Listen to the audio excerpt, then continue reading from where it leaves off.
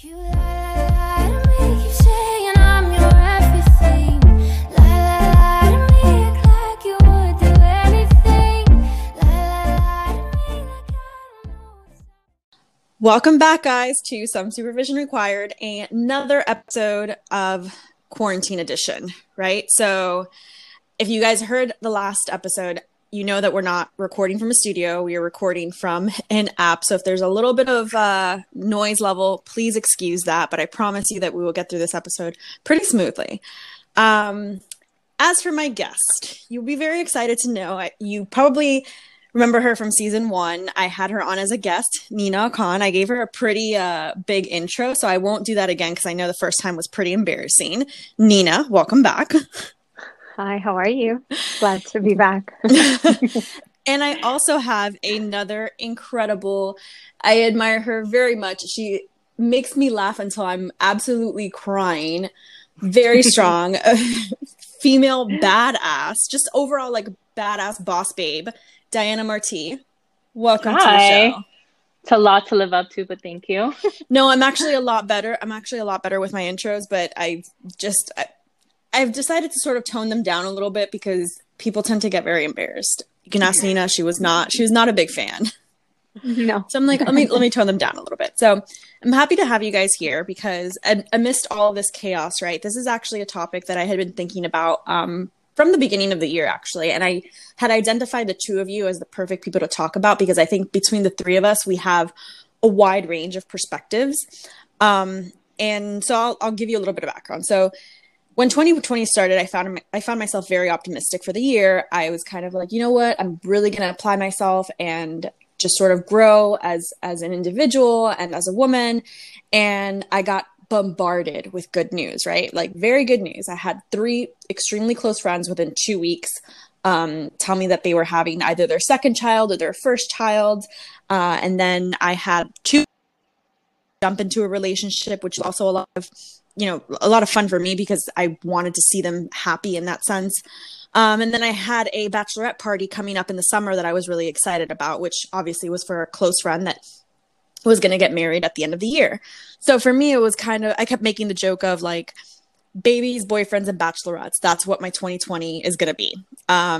It's still kind of like that. I mean, given the last couple of weeks, it's been a little different.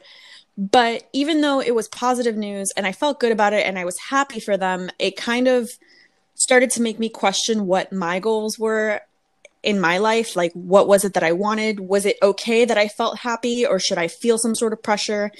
And I just started thinking about all the things that I'm sure you guys at some point have thought of, right? Like, am I doing this right? Am I on the right path? Am I supposed to, be somewhere at a certain age? Am I hitting all the right milestones? So I wanted to get your perspective from the both of you, right? Nina, you being someone that's been in a relationship for a very long time, and Diana, you're a single mom, you have a completely different perspective on that. And then me, who's like nowhere near having kids or getting married or anything. So like I said, we have a wide range of perspectives.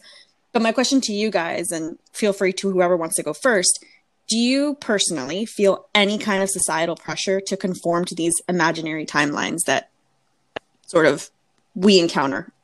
Diana, you can go first. Yeah, I'll go first. And it's a heavy, and mind you, it's a heavy question. It's a very heavy question. It's a very layered question, and we can get really deep into it. But like that, I just wanted to sort of set up the premise of the whole topic for the day, right? Like, these timelines. It is a very layered, loaded question. I can tell you personally that I've felt those pressures from the moment I was probably in college, right? Where people were like, well, when are you going to get married? And so I kind of did everything that was in the checklist, right? So I got married, I had a child, and suddenly I found myself divorced and with a child at 25. And it doesn't stop. It's almost like you finish the race and then you go right back to the start line. And it starts all over again. And now there's this pressure of the fact that, you have a child. So everyone's like, well, you need to meet someone because you need to be in a relationship because you need to get married and you need to give her siblings. And it's hard to like hush that all in your head, because you start thinking like, well, that's not what I want right now. But there's this like little voice in your head that's like, but maybe you should want it because everyone's telling you that it's what you should have by now. And so, of course, like I think that you can have all of the accomplishments that you want in your career, but ultimately, somehow, some way, it always comes back to like, well, when are you going to find someone and get married, right? So, so yeah, I think that I have absolutely felt that kind of pressure since honestly, since I can remember, and it didn't stop when I got married and then had a child and then got divorced. It's like it's like you're starting all over again, and everyone kind of wants to give you their opinion as to where you should be in your life and what you should have to kind of feel complete. Which it feels like such bullshit, right? Because that's what I've kind of told people in the past. I'm like, whatever point you're at, whatever milestone you've gotten to, it feels like there's always another one that people are going to start asking you. So it doesn't stop at like just getting into a relationship, right? Like, whereas in my case, you know, I'm not getting asked about having a child anytime soon. I'm just getting asked like, well, when are you going to settle down into a solid relationship to be able to get married? But then I think, well, once I get to that point, then once I'm in a relationship with somebody, then it's going to be like, well, when are you going to get married? And then once I get married, it's like, well, when are you going to have kids? When are you going to have your second kid? Well, when are you going to, you know, like there's always some sort of milestone that people think that you need to hit. And in my opinion, I just think that like that doesn't work for everyone. Like that cookie cutter life is very outdated. But Nina, I think you were going to say something. No. I mean, I completely hear both of you. And I think that for me in particular, I feel like I've come a very long way from accepting myself in terms of what I want in a relationship and what I want, where life is right now and where I want to be. I feel that for me, at least, the pressure wasn't necessarily from my family. Like I don't necessarily get a ton of pressure from my mom or my dad or my aunts. I mean, I think that there's an underlying, you know, tone of like, oh, we would love to have a wedding because I'm one of the older, you know, children, but I've never had a pressure from them. But I will say that the pressure that I've experienced has been surprisingly from my close group of female friends. And I say this in the best way possible, not because they're trying to impose something on me, but because I think as women, and I spoke about this a little bit in the previous conversation, we have a tendency of projecting our own situation onto others and our own realities onto other women in hopes to have this kind of community, right? Because we want to have this feeling of sorority and we want, there's an inherent community aspect of our lives that we want to carry. We want to have all of our friends carry the same experiences together. So when your friends are single, you want to have other single friends to go out with you. So when your friends start getting married, they want you as well to be part of that, because not only do they want to see you happy, but they want to also be able to have that commonality and meet and have that common ground. So I feel that for me, I felt that a lot of the time I was being asked like, well, are you sure you're happy with Dylan? Are you sure that he's the right person to be with? Because we know you and we know you want to have a wedding. We know you want to be married. We know you want to have kids. And so it started playing a number on my head where I was convinced that I wanted those things in the exact same timeline that my friends were also experiencing it.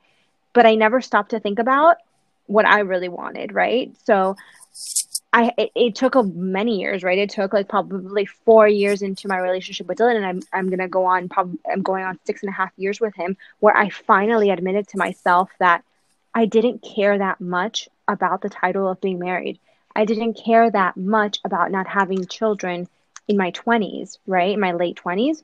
I cared because my friends also were experiencing that, and because I wanted to be part of that kind of experience together, and I wanted to be all of us to have something to talk about, and they wanted me to be so happy just like they were, but they never thought to realize that maybe I was happy in that same kind of in my own reality, and I didn't allow myself to be happy in it. So I was having conversations with my girlfriends about, well, you know, you're right. I definitely need to put a timeline on my boyfriend. I definitely need to start talking about those conversations. So I would almost put myself in these very confrontational situations with my partner that I didn't necessarily believe in. And it only took me a very long time to, after talking to many people and just like having a really heart to heart with myself, where I was like, I'm very happy. I'm very happy. I'm very career oriented. My priority right now is that. I have all these other types of priorities in my life, that the wedding itself is not a priority. The partnership that I have with him is a priority, and the fact that we're planning a future together is a priority, but the wedding isn't necessarily a priority. And then it was even a harder realization to finally look at myself in the mirror and say, I'm okay with having children at a later point in life, because I didn't have that feeling of wanting them in my 20s. I just thought that I needed to because my friends were doing it too. Does that make sense? Yeah. No, So that's kind of where that's my journey of feeling pressure. That it was mainly I'm a girl's girl, so I'm always surrounded by girls, and I feel that I take on their realities, and I feel like they're happy, so that must be the direction that I should be going in. yeah, and I remember you kind of going through that journey, and I remember thinking, like I never once, because I had seen you interact with Dylan so much, thought like, oh, maybe she's unhappy. I thought that you yourself were putting pressures on yourself. And I'm like, it must be from, from her friend, from her very, very close friends. Because again, I remember this happening probably like right when I first met you, that there needs to be a timeline, and me not really understanding what a serious relationship entailed. I sort of took that on my own. I'm like, well, is she doing this the right way? So like the day that I get into a serious relationship, should I also start thinking about, putting a timeline on my partner or whatever that may be. And I like the point that you said that you didn't really feel that pressure from your family, because I think that's another good like way to analyze this, is where you get the pressure from, right? So you said you got it more from your friends and not necessarily your family. Like I know myself, I have gotten it from both angles, from every angle, right? So like I've gotten it from my mom, who is, very old fashioned, who feels that like because of how she did things, she got married young, she had kids very young, that it should be the same exact way. But also for my friends, and it doesn't come from a place of, I guess with them, like a timeline or the way that you're supposed to do things. I've always said that what's frustrating for me as a person is that they attribute these milestones to happiness. And so if you haven't hit them, then that means you're not happy. And I completely disagree. Like, I mean, just looking at stats alone, right? Like, so we know that the average age across the board for getting married it has gone up, right? I think it's like 27 and 29 for women and men. Whereas it used to be like, I think 20 and 22, maybe 30, 40 years ago. So having said that alone, you already know that people are getting married later in life. And I think everyone has sort of accepted that. I think what people have not accepted is that getting married and having a kid, while both probably do provide you a lot of happiness, because I'm sure, Diana, you could say like the best thing that ever happened to you was having Valentina. It doesn't necessarily mean that it is the only way of getting happiness from just those two things. Like there's so many other ways to have a sense of fulfillment of your life. So I think, Diana, I would ask you, do you feel maybe a little less pressure or because you have a child? So because you kind of hit that milestone, like no one's telling you, in the nicest, most polite way, hey, your eggs are drying up, or because you're like, I already have a kid or something. Or are you able to also like lean on the fact that, you are a badass professional career driven woman, who also is a single mom, right? So like, it's kind of more like in your backcourt. Whereas I think I would say like, oh, I'm very focused on my career, but they're like, yeah, but then, your personal life isn't really up to par. Right. No, I mean, I think it's a balance, right? I think you having a child, immediately people are like, well, you can't leave her alone. She needs a sibling, right? And like, and she, and you need to find someone. And then also having a child places this pressure where people are like, well, your career is going great, but like, are you sure you have enough time for your child? And of course I do, right? She's my priority. She's one of the reasons that I do what I do, and my fulfillment from her is very separate from how work fulfills me, right? It's two separate things. They're related, but two separate things. But I do, yeah, of course. I honestly, yes, people will not apply so much pressure about you having kids because you already have one. But then there's this like added layer of, well, she needs a sibling. You need to give her a sibling. She can't be alone in this world. You need to give her a sibling.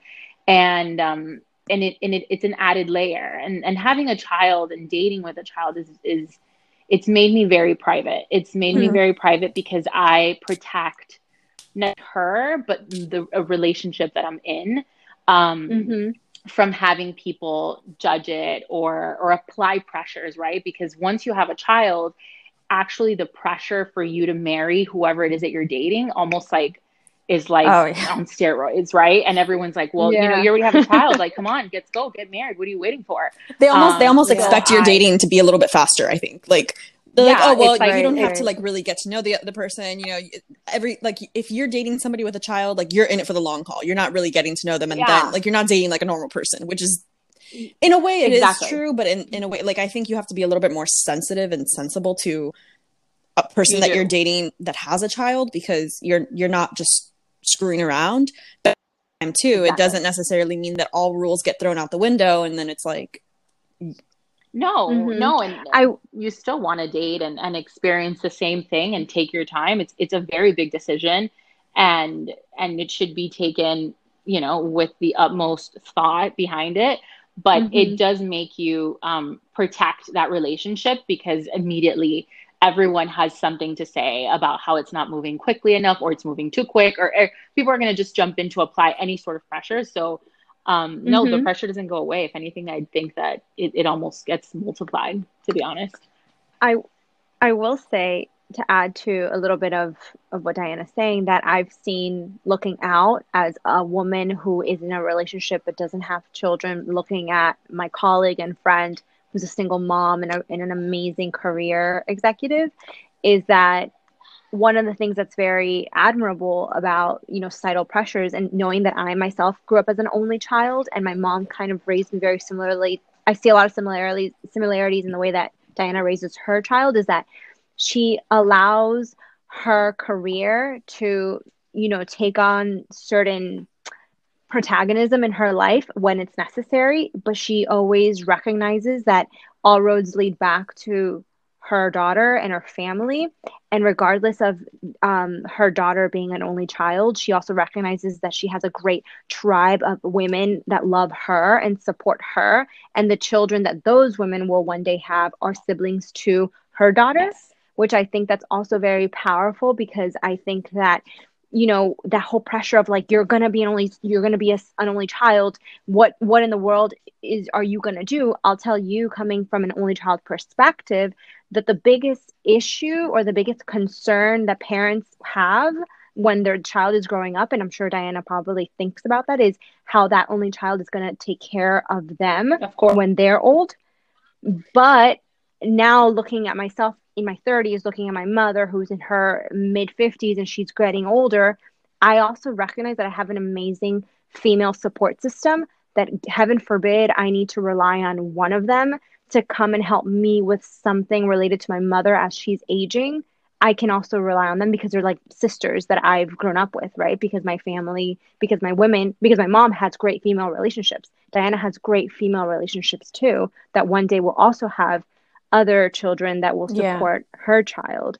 So I think that's also very important, which is building your support system regardless of the children that you bear yourself. Okay. And I think Diana's a great example of that, where it's like, we're all aunts, and we're all like honorary aunts to her daughter, and we love her as if she were our own, and we would do anything for her because we love Diana so much. You know what I mean? I think that's also really important, because it takes off a little bit of that pressure. Yeah, and it's true. I mean, I like what you said about, career being sort of like that protagonist sometimes, and having that trade-off, because that's another stigma that I would love to get your perspectives on, the both of yours, is that like, once you do have a child, or if you do get, let's say even as simple as like you're planning a wedding, that all of a sudden the focus on your work and your career goes away, right? And, she had a child, she's definitely not going to be the same person that she was when she before she had the child, because, like now her main priority is that child and they're not going to put as much effort into work, or like that the two things can't exist simultaneously. And I think, Diana, you're a perfect example of that you're able to do both. But does that stigma still sort of exist at work, have you seen it happen where, some people may not prioritize it and others do, and then they're sort of viewed as a little strange, or maybe they're not giving enough attention at home, or, oh, well, they're just privileged because, they have a nanny, etc., or they have somebody to take care of her. Just give me a little bit of what you guys think about that stigma particularly. I think as a mother in force, it's going to happen by default, right? Where people are going to be like, oh, don't worry, I'll do that. I know you have to go home to her or whatnot. And they're really trying to help. But it's almost a sense of you saying, no, I can do that. And it's just finding balance. My schedule probably doesn't look like your schedule, Danny, or Nee's schedule. And that's just what it is. It's about finding a balance and having great leaders that recognize what it is that you're, roles that you play in your life, and them giving you that flexibility when you need it. I never throw in like, oh, well, I can't because of X or because of Y. I try to always make it work. And if I can, it's because I can. But yeah, it definitely happens. But I think the biggest is who's your leader, who are the women around you at work, and the men, and how do they view it? And that's always going to change your experience, in my opinion. Yeah, and I think I actually feel the same way like as you do, where you're able to sort of prioritize if you want to prioritize it. I think that unfortunately there are instances where people are going to try and help you out, or because they think it's a handicap, but it's on you, I guess, as a woman to say like, no, I got it. I can still do my job. I can still advance my career and be a great mom at the same time. Yeah, but I'll also add to that. As women, it's a very, as women who are trying to be leaders in the workplace, it's a very fine line to kind of walk, because, for example, some women will prioritize their children before their career for no other reason that they genuinely want to.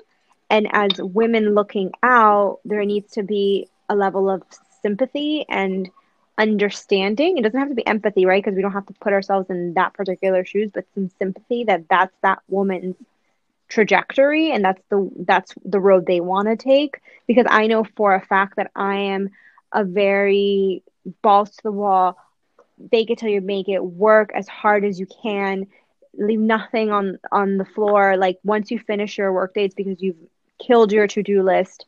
I can work Saturdays, Sundays, evenings, whatever. But I recognize that's also a personality that I may have with a child or not. And I also recognize that some women will not bring that forward when they have a child, and that's perfectly fine too. That's true. They're just maybe entering a different phase of their lives where the to-do list at work is not that interesting to them anymore. They actually are okay with leaving things for the next day because they do want to get back home. And I need to be understanding of that when they tell me, hey, sorry, I can't do XYZ. I have a kid. Even in the beginning, it might be like a little bit jarring to me. I need to just kind of put that in the back seat and be like, okay, that's okay. Absolutely. I don't know, Diana, if you kind of agree or what. No, you think about I that. completely agree. I think something happens to you once you have a child, and it changes the way you view your life, the way that you view your priorities, the legacy that you want to leave behind. And I always say that success looks different for everyone, right? So like what I view as success is very different from the next person, but it all comes down to balance, right? And Shonda Rhimes said it perfectly, that sometimes, she's a single mother and she's a badass. And she's like, sometimes I feel like I'm dropping the ball when I'm doing really great at something. I'm dropping the ball at something else. And that happens to me when I'm doing fantastic. Gosh, like, am I doing enough here or there? So it's all about balance. Mm-hmm. And to Nina's point, you have to give, especially as a woman, anyone that works for you, that room to find that balance right within them. And some people will prioritize one thing or the other. But it's about having that balance so that you feel friends and one thing versus the other. Mm-hmm. Yeah, that's true. And I also think that as women, sometimes, unfortunately, and I maybe this is not the right thing to say, but this is my opinion. Sometimes you just have to be quiet about what you don't know. And this is not in the workplace. This is more like in life. Like, I don't have a kid. I don't know how hard it is. I I am the last person that needs to be talking about anything about work-life balance, keeping it all together. Um, because I cannot relate on that level, right? I can't, there's just sometimes where you just need to Yeah. shut up, you know what I mean? And that's just a line that I cannot cross because I don't have a child, you know Yeah. what I mean? And it's a very unique experience that I will be there. I will be supportive. I will push back if I think that there's an area where like, I think that maybe you're letting yourself go completely. And it's kind of like, can we bring you back? And like, can we talk about kind of your essence and what makes you you? I'm here to help, but I can't be out here trying to say that you're using your child as an excuse or a gateway I mean, we just don't know. Right. We really have That's no true. idea. No, 100. I completely get that. And I actually just thought of an example amidst this coronavirus chaos where, obviously we're all working remotely, we're working from home. And another topic that has been brought up is the moms that work and now also have to work at home and teach their kids, right?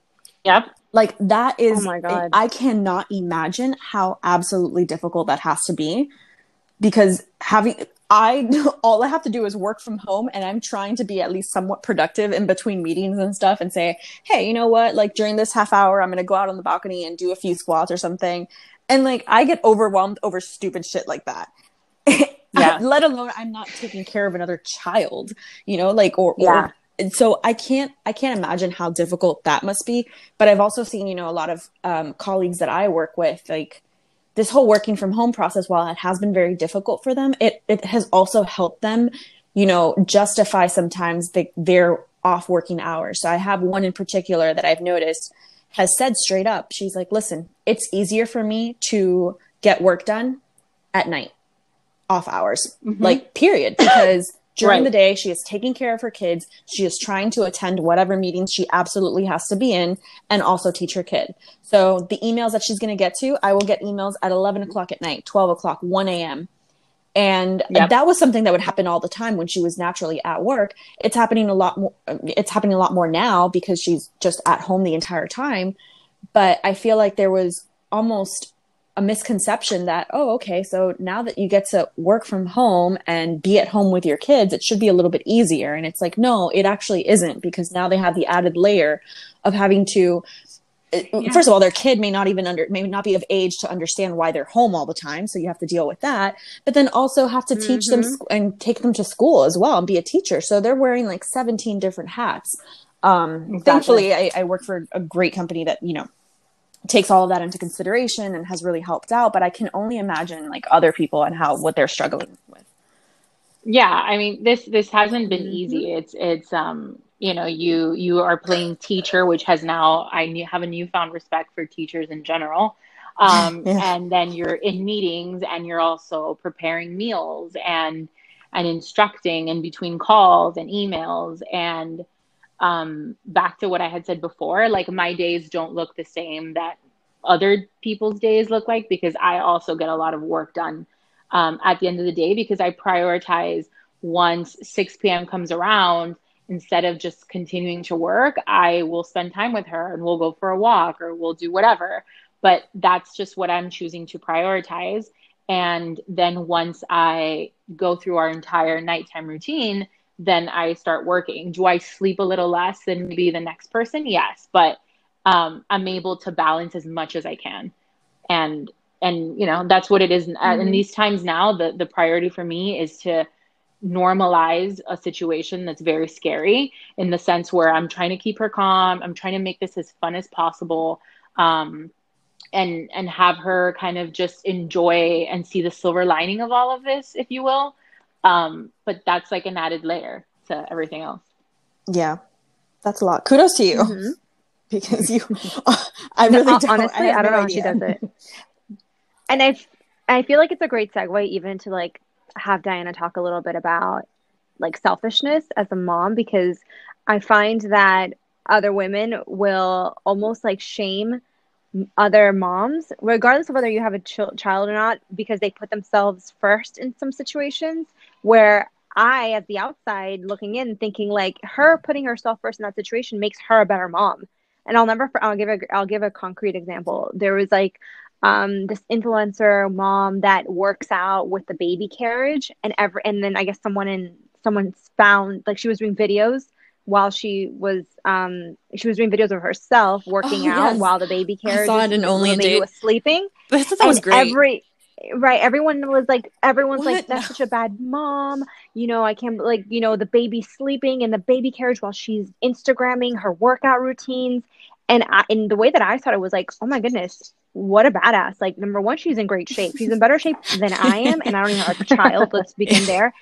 Second of all, she's like probably making money off of those Instagram posts. So she's also like bringing in money for her child and her life. And the baby doesn't even know where I'm leaving. You know what I mean? And like, what's wrong with it? And I just feel like some moms are just really great about being able to be like, listen, you came in, I wanted you and you're loved, but you came into my life and now I'm going to have you work around my life. And I remember because Dee, when her child was little, like we would go to brunch all the time. Like Diana never said, I can't do this because I have a kid, right? Yeah. That was just her personality. And I feel that also helps normalize parenthood as well for some women. I completely agree. To Nina's point, when V was born, my motto was, you've come into my life. And so you need to adjust accordingly, right? And that's just, I got very lucky just because she's a good kid and she's easy and she's amazing. And I know that everyone brought her along. And so if I need to go to a shoot or I need to do something, she's grown up coming along with me and doing all the things that I need to get done. And she's seen me work, which I think is really nice. But back to Nina's point, I think we as women sometimes shame each other for prioritizing, right? As a mother or as a woman, just period. And there's moments where I have neglected to put everything else first. And I have an amazing support team, like other women in my life that are to like call me out and say, like, what about you? Right. And I think that you need to hold yourself accountable, but you also need to surround yourself around women that will do that for you and will give you and be like, no, I need to do whatever brings me back to me before I can give to everyone else. No, agree. And I'm super against like mom shaming. And that's probably because I have a lot of friends that are moms and I have seen over time, some that have like older kids, some that have, newborns and stuff. Every mom is different. That is the one lesson that I have learned amongst all of my mom friends is that every single mom is different. Everyone parents different. And especially me, who I don't have a child, I am in no position at all to pass any kind of judgment, but I don't even like it. And I'll call it out when like another mom passes judgment or says a comment about another mom, because it's like, you don't know their situation. You don't know what they're going through, what they want to parent. But one thing that I had talked to one of my mom friends about, she did say that she had gotten into an argument with, a very close friend of hers that was also a mom that said, I put my kid above everything. And it's like my kid above everything and then my relationship. And she said, well, no, I put myself above anything. And then, like above anything else, it's taking care of myself. And it's because of that exact same comment that you said, Diana, where you have to put the mask on yourself before you're able to help out someone else. And it was a theoretical conversation that I, of course, took no part in because I was like, I don't have, an opinion on this. I can't have an opinion. But it was interesting to understand her take and her argument with her friend, who was saying, no, my kid's always going to come first. And she's like, yes, like he is going to come first, but at the same time too, you have to make sure that you are sane, because if you are not well and you're not healthy and you're not taking care of yourself, you're only going to do more damage. No matter how much you try and prioritize that, it's just, you're going to do damage. So I thought that was something that was really interesting that she meant, because I'm like, okay, that's interesting to see, because at the end of the day, like, you could end up doing more harm than good if you don't take care of yourself. Absolutely. So one other thing, because I know I want to take it back a little bit to this whole marriage thing. There's a lot of reasons, like if you look up on Google or anything about people getting married later in life, there are loads and loads and loads of articles kind of explaining why, right? So I know that, or I don't know, but like I've read obviously a lot that marriage really used to be about financial security. And that I think does lead into the career thing a little bit, because nowadays people aren't getting married necessarily for financial security. It's like a solid bonus. And maybe again, after this entire crisis, that might actually bump up in the priority list or checklist of people. But the financial security thing, I don't think anymore is like the number one, hit outside of like, do I like this person? Am I in love with this person? It's, as a woman now, I need to make sure that I'm financially secure for life. Like, it's sort of inverted itself, right? Mm-hmm. So like women are focusing on their careers a lot earlier. They're making sure that they're established, and then getting married is kind of this added bonus, right? So like once they say, well, I'm financially secure by myself on my own, then I can find someone like a life partner to share that with. But then there's the other argument that says the reason why people are getting married later in life is because of hookup culture, right? So, it's easy now because of all the options, and not so much like hookup culture, but like all the options that you have with technology and dating apps and everything, that you don't have to necessarily settle for the first person that you vibe with. That's just the reality. You can take your time and explore your options, and maybe you like somebody this week and you don't like them after 3 months of dating them, or, people are taking that into account and saying, I don't have to get married right now. So I'm curious to see what you guys kind of think. Is it a combination of those factors? Is it one over the other? How does it play into what you think of? Like, would you rather say, okay, I have a lot of options, so I'm going to take my time? Or it's like, no, I'm still working on me, and when I finish working on me, then I'll think about a relationship. So I said hookup culture, and Nina was like, nope. But I was like, I'm down a rabbit hole. It's a layered question what you asked, because it's solicited advice. Tell them to not get married until they figure out who they are. And I say that from personal experience. I think that who you are at 23 doesn't even come close to the person that you're going to be at 30, right? Like not even 33, 30, 28. You're worlds apart. I think throughout those years, you go through all of these experiences and you really come into your own. And what you look for in a partner and a person to spend the rest of your life, what you should look like changes so much by the time that you're what you can call an adult, right? Yep. So I would say that's number one. Number two, I think that for me at least, and I won't speak for Nina, but or you, Jenny, but we're women that we have a career. So I don't look at a man as financial security. I look at him as like a partner, and that changes. Look at what you're looking for. Especially when you've been single for a while, I think that you're like, okay, I definitely don't need someone to be happy, A, or B, to like survive or to live a good life. It really, really changes you. And it's not that you're picky, it's that you won't settle for less than what you want. So I think that like, instead of just being like, well, what I'm looking for is like a partner and someone that's going to be there with me through like tough things, like your parents dying and things like that. Like that's who you're looking for. So I think that I don't know if it's necessary for culture. We're really narrowing down what we want, and we're not settling to settle down. I also think that there's more information out there, right? And people are with every year that passes and societies change and generations look different, the access to information that women have now is completely different, vastly different than the access to information that our mothers and our grandmothers had, right? So for them, happiness looked a different way, not because it was almost imposed by, maybe it was imposed by society, but also like they just didn't have the means to be educated about other opportunities, right? So if you don't know what you don't know, it would happen to us right now if all of a sudden we grew up in a family that was very, very conservative and protective, and then we didn't necessarily have a lot of access to information, so we wouldn't know that we could have options, right? Which are putting your career first, delaying having children, getting married later, etc. I know for me, I was in a long-term high school relationship, and then I was single for a couple of years before I met my now boyfriend, and I've been with him for a long time. So I recognize that I'm a serial monogamist. I like to be in long relationships, but I also recognize while in the period that I was dating that I really loved dating too.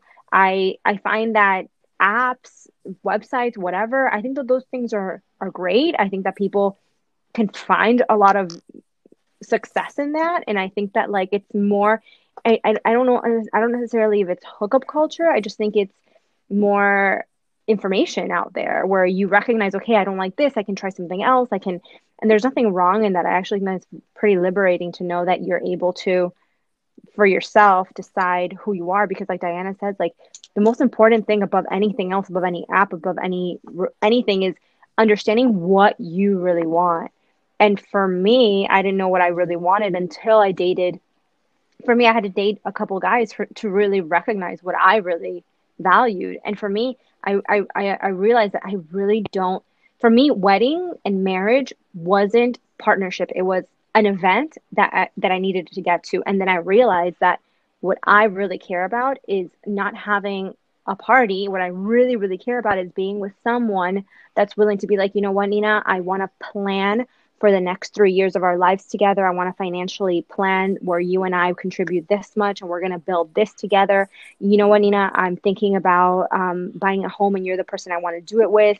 Like those type of conversations are way more sexy and attractive to me than someone that's like, I want to put a ring on your finger to have a party. Like that's not important to me, you know?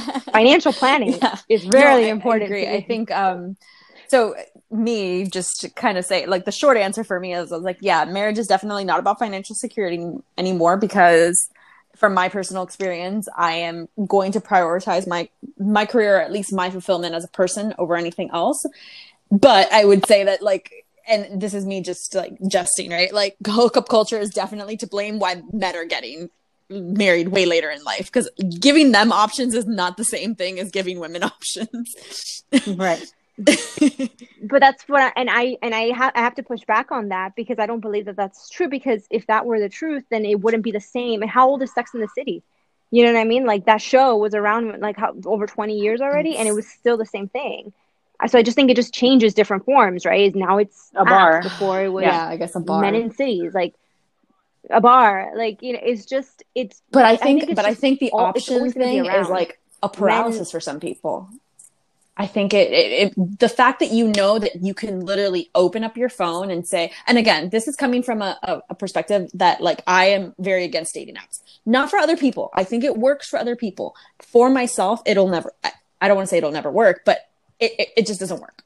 I've mentioned it plenty of times before on previous podcast episodes, like dating apps and me just don't work. And I think that the fact that you have so many options and you can just sort of like leisurely pick whoever it is that you want to strike up a conversation with, it gives you some sort of power when you're on the other side of the screen that you don't get that same exact thing in person. Like we talked about it in the last episode, I think, that I said you would never ghost a person that you had met in real life, had a conversation with, you know, maybe went out on a date, and then you wouldn't just disappear on them. But let's say you meet them.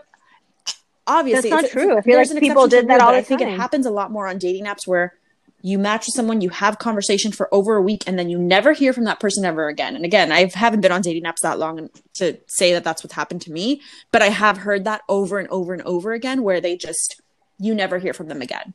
And I'm like, well, did you have any deep conversations? Was it just like a, hey, how are you? How's your morning going? They're like, no, we had serious conversations for over a week, and then I never heard from this person again. And I'm like, well, this person never saw you in person. They never got a sense of your body language. They never got a sense of who you are as a person. So yeah, it's very easy on a screen to just delete a phone number or delete a match and then, be done with it. And I think that for me, that hookup culture tends to, for men, right? I don't necessarily think for women, and I don't want to be sexist in my approach, but I just think that that's just my opinion, tends to happen.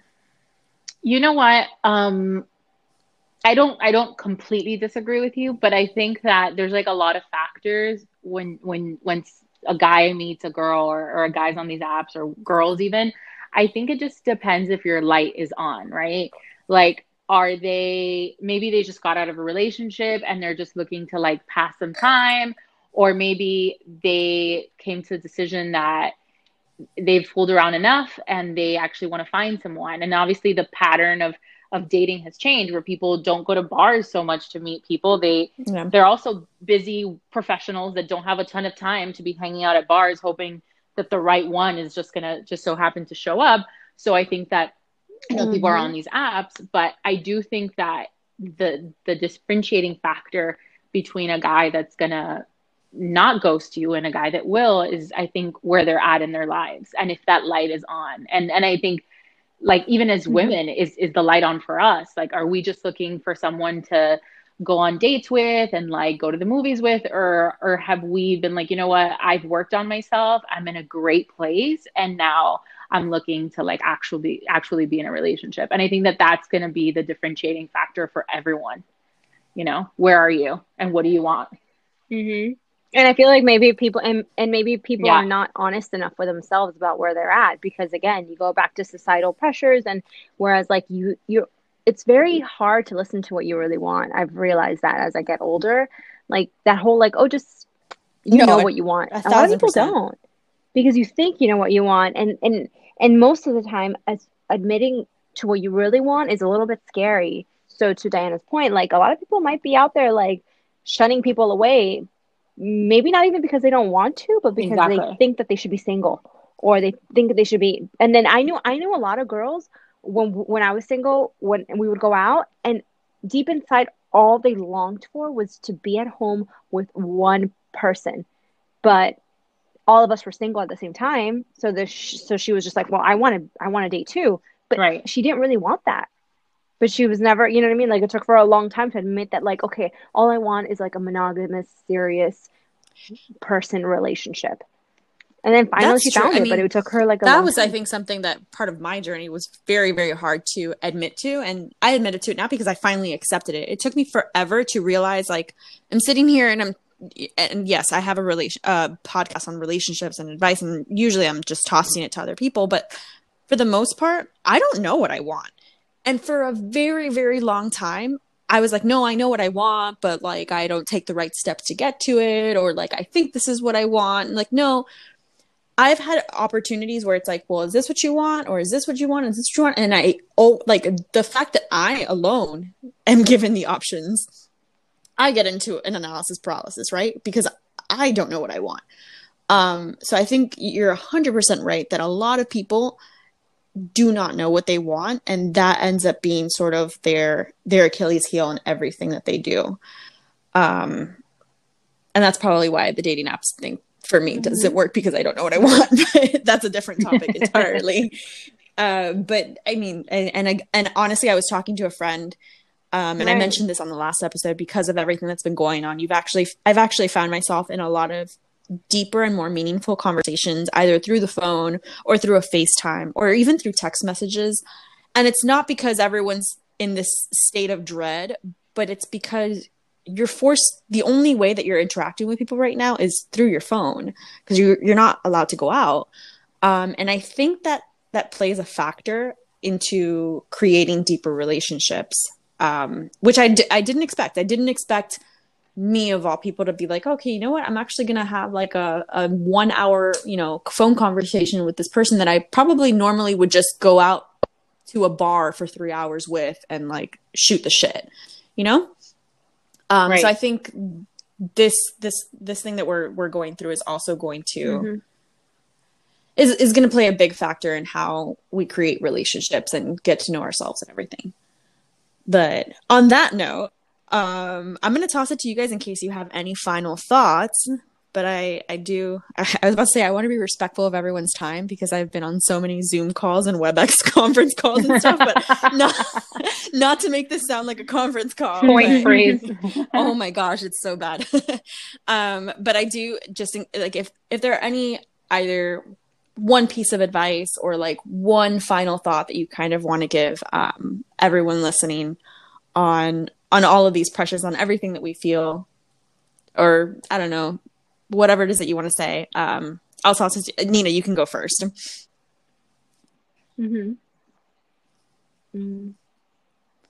Okay, on my end, it would be definitely just be okay with being honest with yourself, and at whatever stage of your life whether you're in your early 20s, your mid 20s, or your early 30s or your mid 30s, always ask yourself, what do you want? And you don't have to share that with anyone. I feel like, again, women overshare, and women need to like express themselves to other women because we all have to know everything about each other so that we can then have like this like crazy like advice cycle where we all sit and talk. Like, just sit with yourself and ask yourself what you want. And you don't have to admit to it to anyone. You can just own the truth by yourself and then slowly try to get close to that. And that I find that when you are authentic with yourself, everything around you just gets better. Your relationships get better. Your careers choices get better. It doesn't mean your life is a utopia, right? Like, we all have to get through a bunch of crap every single day. But just having a North Star where you're like, I'm okay with not having kids in my 20s. That's okay.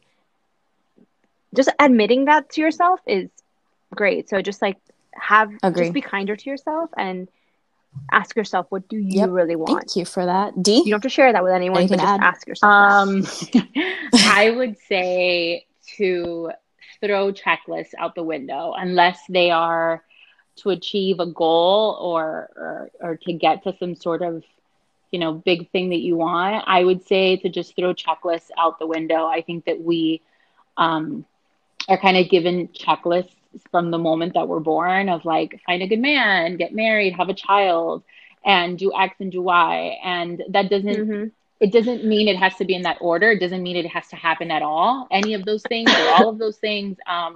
So I would say to just focus on, to Nina's point, like what you want, what you authentically want. And just also be aware that there's certain things that you cannot control in your life, certain things that will happen to you. And to expect the unexpected and to just learn to go with the flow, and what you want will constantly change. It will evolve because of things that will happen around you, or just you grow up through certain things, and be okay with that, and be okay with not having that checklist, and just do whatever makes you happy, and realize that you're in a lane of your own, and you are the only one that has to live with your own decisions, no one else. So figure out what decisions those are and do them, and throw out the window, you know, society norms or judgments or checklists or whatever it is, and figure out, you know, what it is that you want. And also be cognizant that on the way to those things, certain changes can happen, and that's okay, because eventually it's all going to lead to the place that you were meant to be. I love that. So that's my piece. I love that. 100% agree. I think the only thing that I would add is love that. Everything, echoing all of your points, everything that you guys said. And then also adding that, like, especially what Nina said, like, be kinder to yourself. It's okay to fall off the wagon sometimes. Like, as long as you're trying to move forward and trying to hit all of those goals that you set out for yourself, it's not like a one-track journey, right? Like, things change. Exactly what you said, Diana. What you want is going to change from one day to the next. And as long as you're self-aware of it and you're accepting of it, then that's good. And there was something that I heard today. I was listening to a video from Matthew Hussey, who said, like, you know, he called, I love him, by the way. Yeah. So Sorry. he has a lot of, add that plug.